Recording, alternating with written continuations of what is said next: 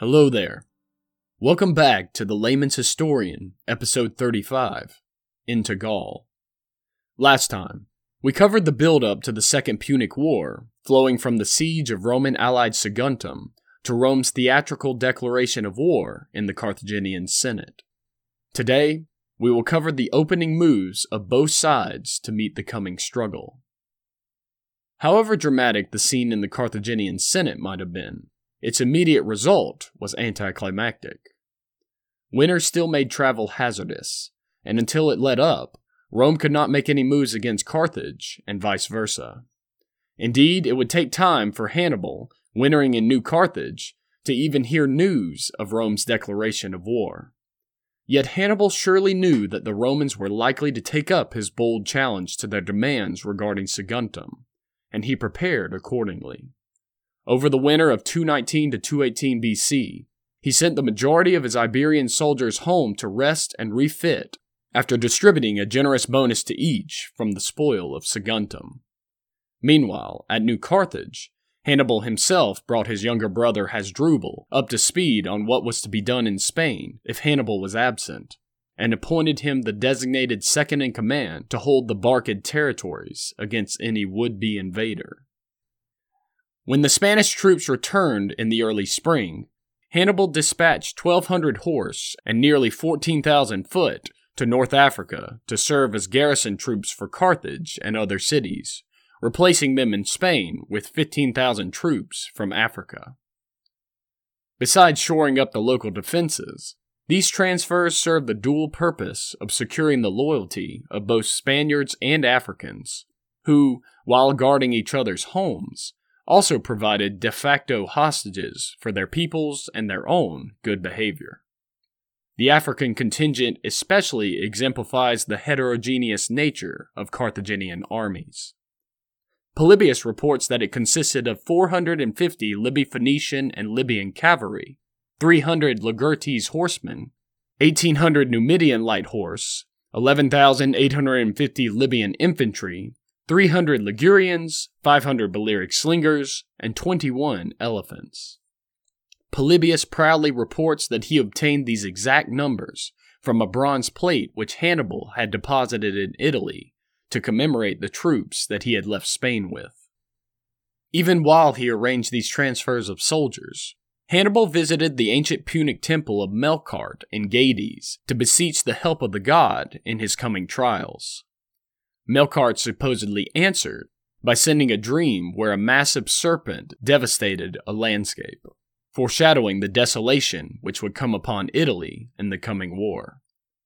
Besides seeking out immortal help, Hannibal also courted that of men. Carthaginian messengers sounded out the Gallic tribes along the coasts of southern Gaul, the Alps, and northern Italy regarding their willingness to aid the Carthaginian war effort.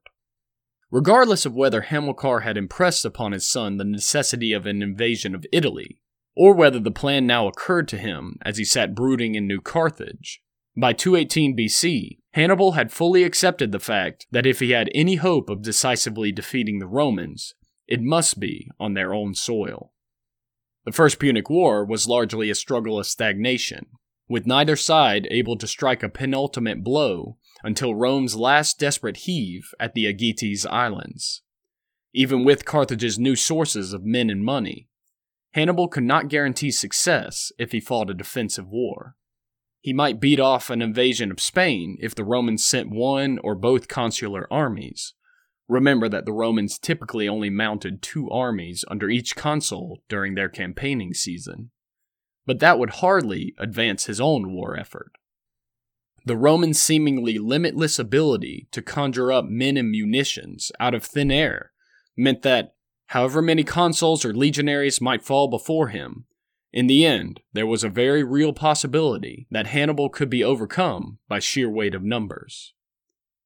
Besides these concerns regarding the defense of Spain, there was the threat to the Carthaginian homeland.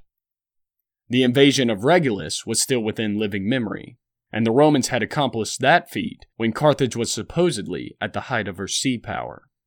Now, despite orders to rebuild the fleet, Hannibal had a mere 50 quinqueremes and 5 triremes to assign to Hasdrubal for defense of the Spanish coast, and some of these lacked sufficient crews. In Carthage herself, only 55 warships could be cobbled together, bringing the total to 110. By contrast, the Romans had already ordered double that amount, 220 quinqueremes, in anticipation of the coming struggle. If Carthage was to be defended, then the war must never reach her in the first place. All these factors pointed to the necessity of Hannibal going on the offensive, and practically speaking, there was only one place he could do so: Italy. With the sea lanes closed due to Roman naval superiority, Sicily, Corsica, and Sardinia were out of the question. While assaulting Roman allies, such as the Greek trading cities in Spain or Massilia in southern Gaul, would not only antagonize cities which were currently neutral, but would also lead to no lasting advantage. No, the war must be brought to the gates of Rome herself if she was to be humbled. Unlike the defensive strategy, several circumstances weighed in favor of such an audacious stroke. For one, Italy had only recently been subjugated within living memory. Grandfathers among the Samnites, for instance, had carried arms against the Romans in the Third Samnite War in 290 BC. The rich Greek cities of southern Italy, Campania, Tarentum, and others, had only come under Roman influence following Pyrrhus's departure in the 280s BC, while the Gauls of the Po Valley in northern Italy had only been under the Roman yoke for the last 7 years. Thus, however solid Rome may have looked to the outside world, upon closer inspection, cracks appeared in her seemingly monolithic hegemony. All that was required, reasoned Hannibal, was for a power to arrive which would challenge Rome's dominance, and allies from the width and breadth of Italy would flock to his banner. The reports which flowed in during the spring of 218 BC confirmed these suppositions. The Gauls were ready and eager to renew the struggle that had concluded so disastrously for them in 225 BC, following the Battle of Telamon. Merchants, travelers, and at least one spy in Rome herself likely gave similar reports regarding the turbulent mountain Samnites and the wealthy Greeks of the south. Still, such an offensive move was daring to the extreme. Although Carthaginian admirals and generals had never been hesitant to launch overseas campaigns into enemy territory, none had attempted so over so great a distance against so mighty a foe. Within Hannibal's own war council, his friend Hannibal Monomachus declared that the only way the army could survive en route was to eat human flesh, presumably from prisoners taken. Although Hannibal Barca rejected this outright, the difficulties were great. Supply lines would be stretched to the utmost, or non-existent entirely, with the army having to live off the land. Reinforcements from Spain or Carthage may be delayed or never come at all, leaving Hannibal cut off from all outside support. Along the way, several large rivers would have to be crossed, as well as the 2 tallest mountain ranges in Western Europe, the Pyrenees and the Alps, both of which swarmed with warlike tribes who, however friendly they might seem now with the Carthaginians far away in Spain, could well sing a different tune once they found themselves confronted with armed foreigners in their midst. And at the end of all these hurdles waited a battle-hardened, inexorable foe, the Hydra of Pyrrhus, who could summon army after army to meet any invader. Even so, after weighing his options, Hannibal knew that Italy was his only viable alternative. A war there offered all the advantages which a war in Spain and North Africa lacked. All that was required was for a master hand to execute it. In May 218 BC, Hannibal departed New Carthage on his epic quest to humble his people's greatest foe. His chosen instrument, the army of Spain, had been selected with care. Polybius reports that it now consisted of approximately 90,000 infantry and 12,000 cavalry, significantly outnumbering the original forces Hamilcar and later Hasdrubal had possessed during their commands. Indeed, it was an impressive force by any standard, considering that it doubled the combined strength of 2 Roman consular armies, as well as the armies of Alexander's Diadochi to the east. Many of these troops were veterans of the hard-fought conquests of Spain, inured to hardship and warfare by constant active service. As he marched north, Hannibal would further refine his army through battles against the hostile tribes north of the Ebro who lived in northeast Spain around the Pyrenees. In a series of punishing campaigns over the next few weeks, Hannibal subdued these tribes, leaving behind a trusted lieutenant, Hanno, with 11,000 troops and the army's baggage to occupy the region. He also dismissed 10,000 disgruntled Celtiberians who had no wish to continue the war, a loss which, when combined with the casualties from the campaign and the troops left on garrison duty, left him with approximately 50,000 infantry and 9,000 cavalry when he reached the Pyrenees. Despite these reduced numbers, Polybius assures us that these soldiers had been trained to an exceptional state of expertise by their continuous struggles in Iberia. With Spain secure, the Carthaginians crossed the Pyrenees in 3 marching columns and descended into Gaul sometime in August or September of 218 BC. At first, it does not seem clear why Hannibal diverted his army into northeast Spain for nearly the entire summer to combat the relatively obscure yet fierce tribes who dwelt below the Pyrenees. Even after he crossed the Pyrenees, he appeared to be in no hurry, and his pace was far from exacting on his troops. However, a closer study of Rome's movements during this time explains Hannibal's intentions. In the interwar period between the First Punic War and the Second, Rome's armies had wasted no time in marching against her neighbors. Following a successful punitive expedition against the Illyrians and their pirate queen Tuata in the Balkans, Rome had faced down the massive Gallic invasion of 225 BC. As referenced in episode 33, this Gallic invasion had been crushed at the decisive Battle of Telamon, when the consul Gaius Attilius Regulus, released from having to guard Corsica by the treaty with Hasdrubal Barca, landed on the Italian shore just in the nick of time to trap the Gauls between his own army and that of his colleague, Lucius Aemilius Papus. The Gallic host, composed mostly of tribesmen from the Insubres and Boii, as well as a formidable mercenary band known as the Gaceti, had already defeated one Roman army, pillaged the local inhabitants, and was returning to the north when the 2 consuls caught up with them. Polybius claims that the Gallic army numbered 50,000 infantry and 20,000 cavalry and chariots, who, when confronted by the Roman vice, formed into 2 columns standing back to back to defend themselves. The Gaceti, in particular, proved intimidating foes, men in the prime of life who fought completely naked to display their fearless prowess. Nonetheless, in the battle which followed, they found their nakedness a stark disadvantage when the Romans began to hurl their javelins among them, for the Gauls' small shield offered little protection from such missiles. In the end, the Romans destroyed the Gallic hosts, but with heavy losses. Regulus himself lost his life in the battle.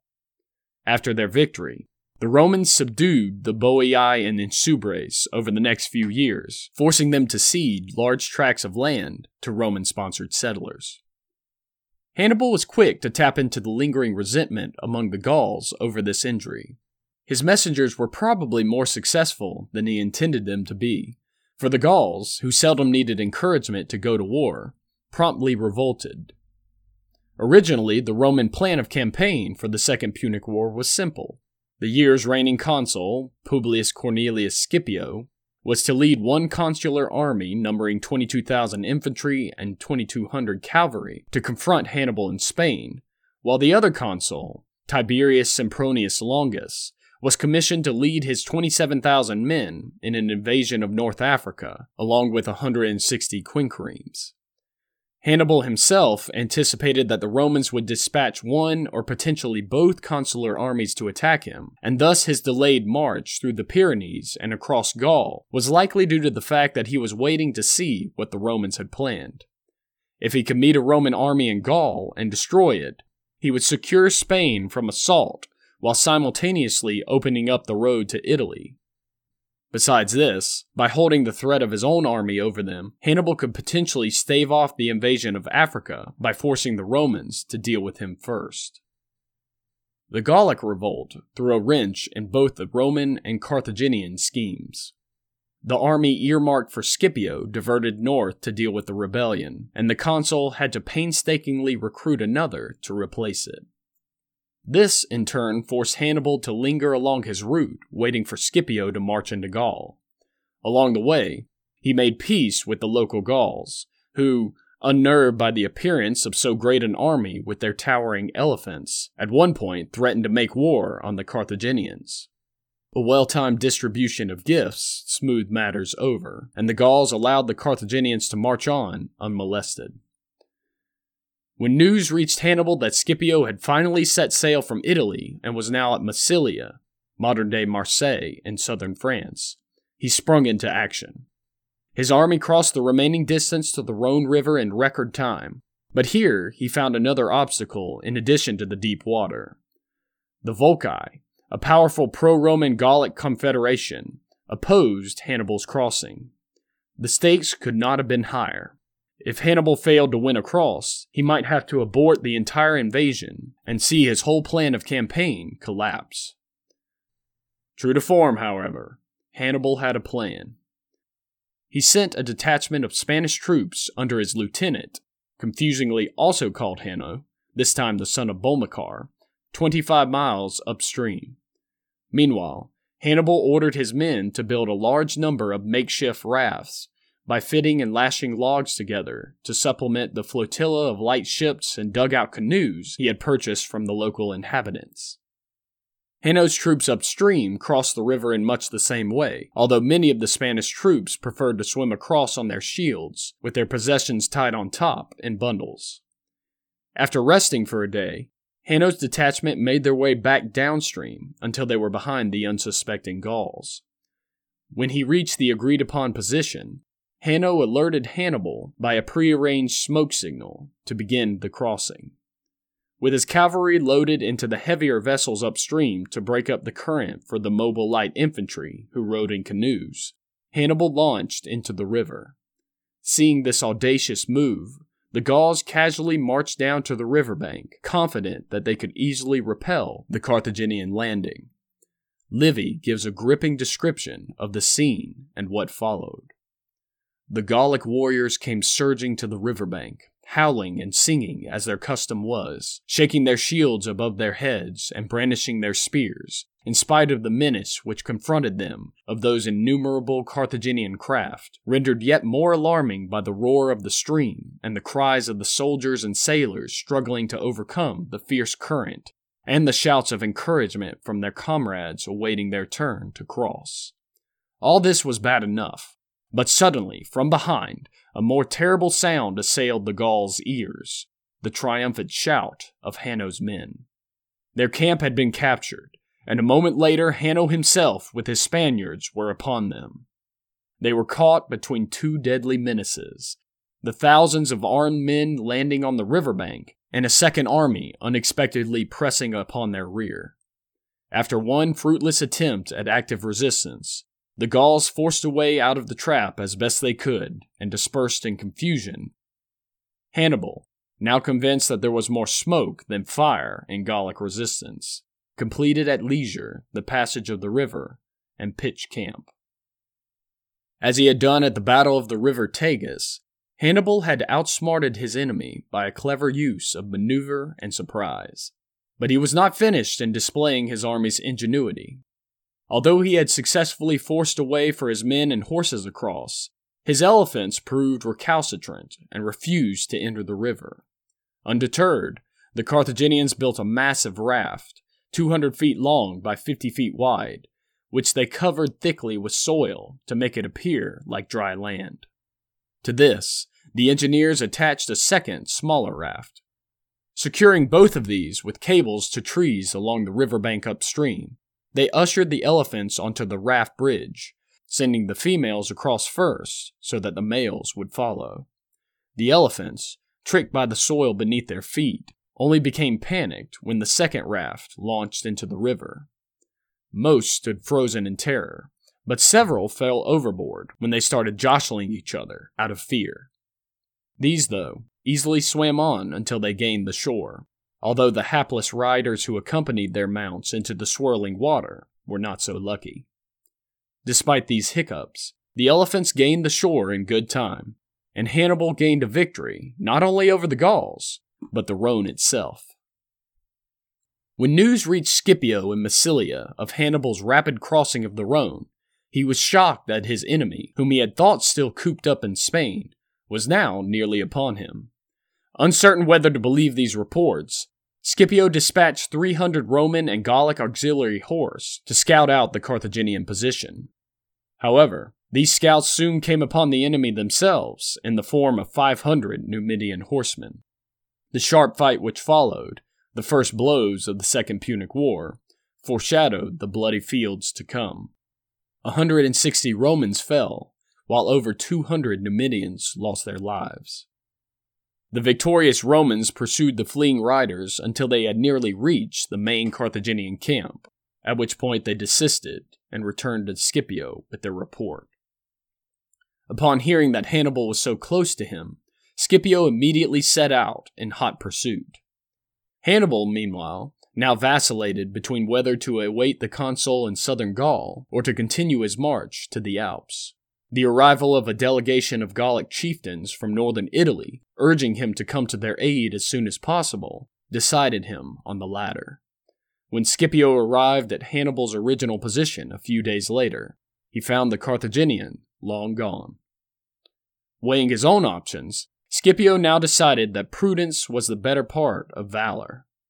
The campaign season was already advanced, and there was a strong possibility that Hannibal's army would find disaster if it attempted to cross the Alps with winter setting in. So, after sending the bulk of his army under his brother Aeneas to continue on the original mission to Spain, Scipio returned to Italy to defend the Po Valley if Hannibal emerged from his crossing. The success of such a crossing was by no means guaranteed.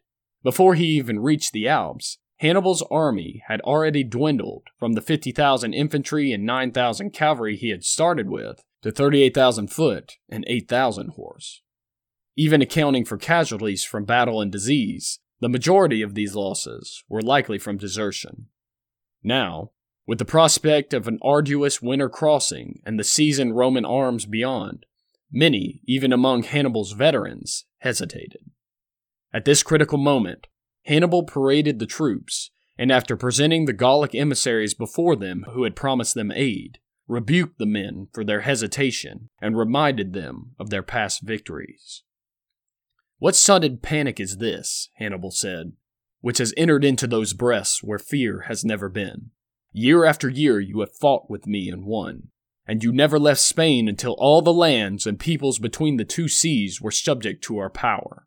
When the Roman people demanded the surrender of the criminal who laid siege to Saguntum, you were justly angry and crossed the Ebro, bent on obliterating the very name of Rome and setting the world free. Then, at least, none of you thought the journey long, though it stretched from the setting to the rising sun. But now, when you can see that much the greater part of the distance is already behind you, when you have made your way through the wild tribes and over the passes of the Pyrenees, when you have tamed the violence of the mighty Rome and crossed it in the face of those countless Gallic warriors who would have fain stopped you, when, finally, you have the Alps in sight, and know that on the other side of them is Italian soil, now, I repeat, at the very gateway of the enemy's country, you come to a halt, exhausted. What do you think the Alps are? Are they anything worse than high mountains? Say, if you will, that they are higher than the Pyrenees, but what of it? No part of earth reaches the sky. No height is insuperable to men. The envoys you see with us did not, in order to get over, soar into the air on wings. Surely then, for an army of soldiers with nothing to carry but their military gear, no wastes should be too wild to cross, no hills too high to climb. Remember Saguntum, and those 8 long months of toil and peril endured to the end. It is not Saguntum now, but Rome, the mightiest city in the world, you aim to conquer. How can you feel that anything, however hard, however dangerous, can make you hesitate? Why, even the Gauls once captured Rome, and you despair of being able to even get near it. Either confess, then, that you have less spirit and courage than a people you have again and again defeated during these latter days, or steel your hearts to march forward and halt only on Mars Field between the Tiber and the walls of Rome. Although the words are assuredly Livy's, the fact that Hannibal gave an inspirational speech to his dispirited troops is confirmed by Polybius, and whatever Hannibal said, it served its purpose. With reinvigorated confidence in their mission and themselves, the men agreed to march onwards. A journey of 10 days brought the Carthaginians to the foothills of the fabled Alps. After successfully mediating a peaceful solution to a local civil war, Hannibal received an abundant supply of provisions and, more importantly, winter clothing to aid in his crossing. While his men rested and refitted, Hannibal, staring at the great wall of rock before him, allegedly promised, "I will find a way, or I will make one." In the road ahead, only his indomitable will would hold his men together for the trials which would come. Next time, we will cover Hannibal's harrowing journey through the snow-covered Alps with his elephants. Until then, take care and read more history.